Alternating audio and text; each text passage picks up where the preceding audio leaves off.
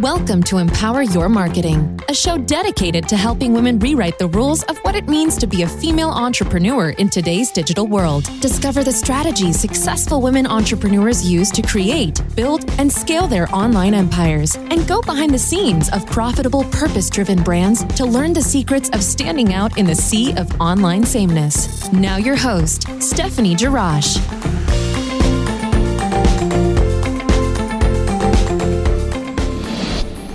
Hey everyone, and welcome to Empower Your Marketing Podcast. I am your host, Stephanie Jarash, and this is episode number 34. And today we're talking early stage funding. Now, for most of you, you may be saying, really, Stephanie, early stage funding? I'm just a solopreneur trying to do my best. But for those of you who are into early stage funding, maybe you've built up a startup, you're in the lean or seed phase, this episode is for you. As a driven business owner, I know you're ready to make your mark on the world using your bold ideas and innovative strategies. But the world can be chaotic and often distracting, especially from a messaging standpoint. So the question today is, how can you make sure that your business cuts through the noise? It's no secret that startups often face a series of hurdles, such as securing sufficient funding, hiring a solid team, and avoiding the ever-dreaded burnout. Because of these challenges, business owners may feel like they are fighting an uphill battle to success. But today, I want to share some tips with you to make that journey to a profitable startup more manageable. One of my favorite quotes of all time is by Mark Evans, and he says, "Storytelling is important for startups because it gives them a way to capture the spotlight when they have limited marketing budgets, few customers, or little traction and brand awareness. It lets them use creativity and agility to outflank larger rivals." Today, we're going to learn how to brandish your single most powerful tool that will take your startup to the next level, which is, of course, your unique story. So let's dive in. To start piecing your outstanding startup story together, say that 5 times fast, consider what makes your brand one of a kind. You want to curate a narrative that engages customers on a personal level and highlights the ways your startup fulfills a marketplace need. That's really the crux of what an investor looks for. A clear brand message, core conflict, characters, and plot, which we'll all discuss later, will help your business stand out among competing startups and tell a riveting story that customers and investors want to be a part of. Remember, customers aren't buying your product, they're buying your story. And customers are people first. Studies show that people love engaging in an emotionally charged, inspiring story. So taking the steps to connect with your audience on a human-to-human level shows that your brand has more benefits in the long run. So let's talk about the building blocks behind your startup, right? So to create a brand story that you want to share with the world, I want you to reflect on what motivates you as a business owner. With this in mind, I want you to cast the characters in your story and determine the plot and conflict that your brand addresses. I'm going to share some steps with you on how to create a startup that both you and your customers can believe in and that investors will fund. First, find your why. A groundbreaking idea or innovation may have been the catalyst behind your startup, but what is the fuel that will keep you going through inevitable rough patches? Are you excited to fill a gap in the marketplace? Perhaps you're seeking a deeper meaning that's found in your work. As a founder, finding your personal why is crucial to sustaining a successful startup when the going gets tough.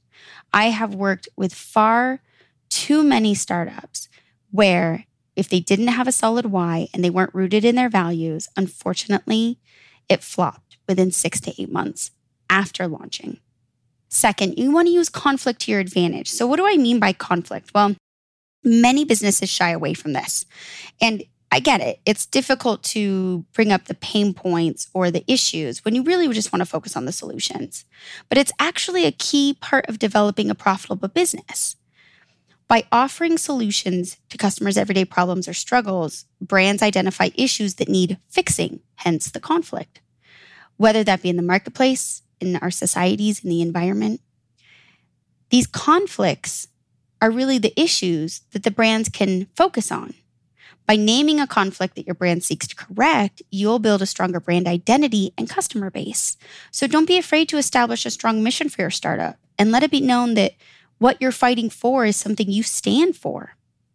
Next, I want you to consider your plot and characters, right? So You want to grow your startup by sharing your mission, your inspiration, and the ways that you hope to make a difference. All of these factors can be combined to tell a gripping, unique brand story that your customers won't soon forget. To make sure that your startup story sticks with your audience, you need to define your brand's plot and characters. Your plot should revolve around the reasons your brand is different from the competition, what you have to offer, and lastly, why customers and investors should care. Make yourself relevant for the modern day customer and anticipate how you can address investors' potential concerns. And then you want to cast your characters in your brand story. So most companies choose to cast themselves as the hero and the customer is being saved. I highly discourage this strategy. In fact, I say the company should be the one who's guiding the customer, who is actually the hero. You never want to position yourself as the one who knows everything, because then technically the customers don't really have to do much. You're just going to come in and fix the problem. In fact, you want to position yourself as the guide, the helper, the fairy godmother to the princess, right? You never want to come in and fix everyone's problems and let them sit back and just wait for you to show up.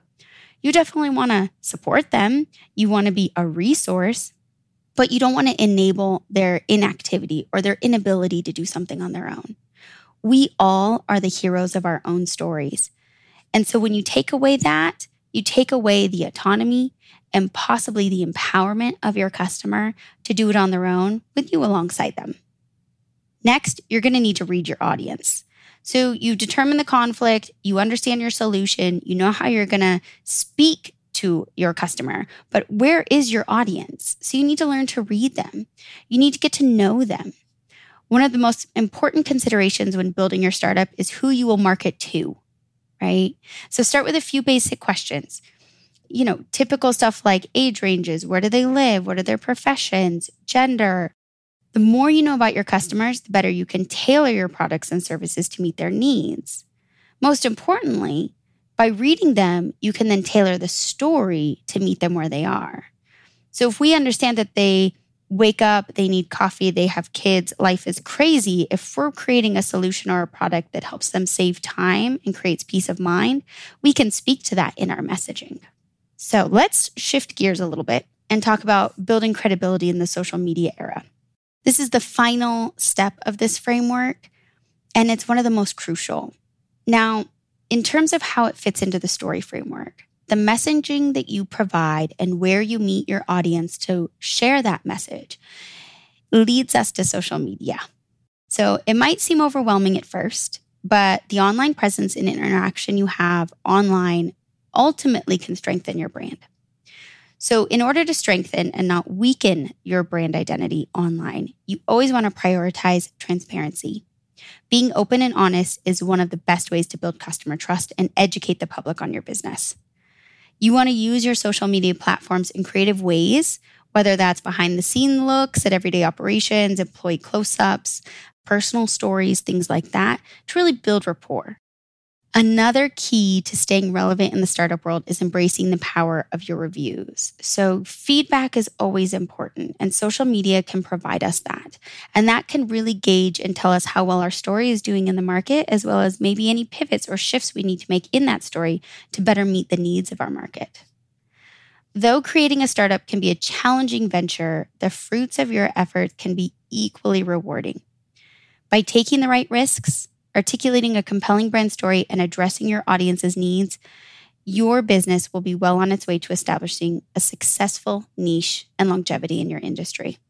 And if you're ready to stand out and make more money, meaning and impact, you know that you are capable of, don't forget to download the Brand Story Blueprint, which you can find in the show notes. Until next time. Like what you hear? Click subscribe and leave a review. Then join Stephanie each week as she takes on the many questions women have about building an online business.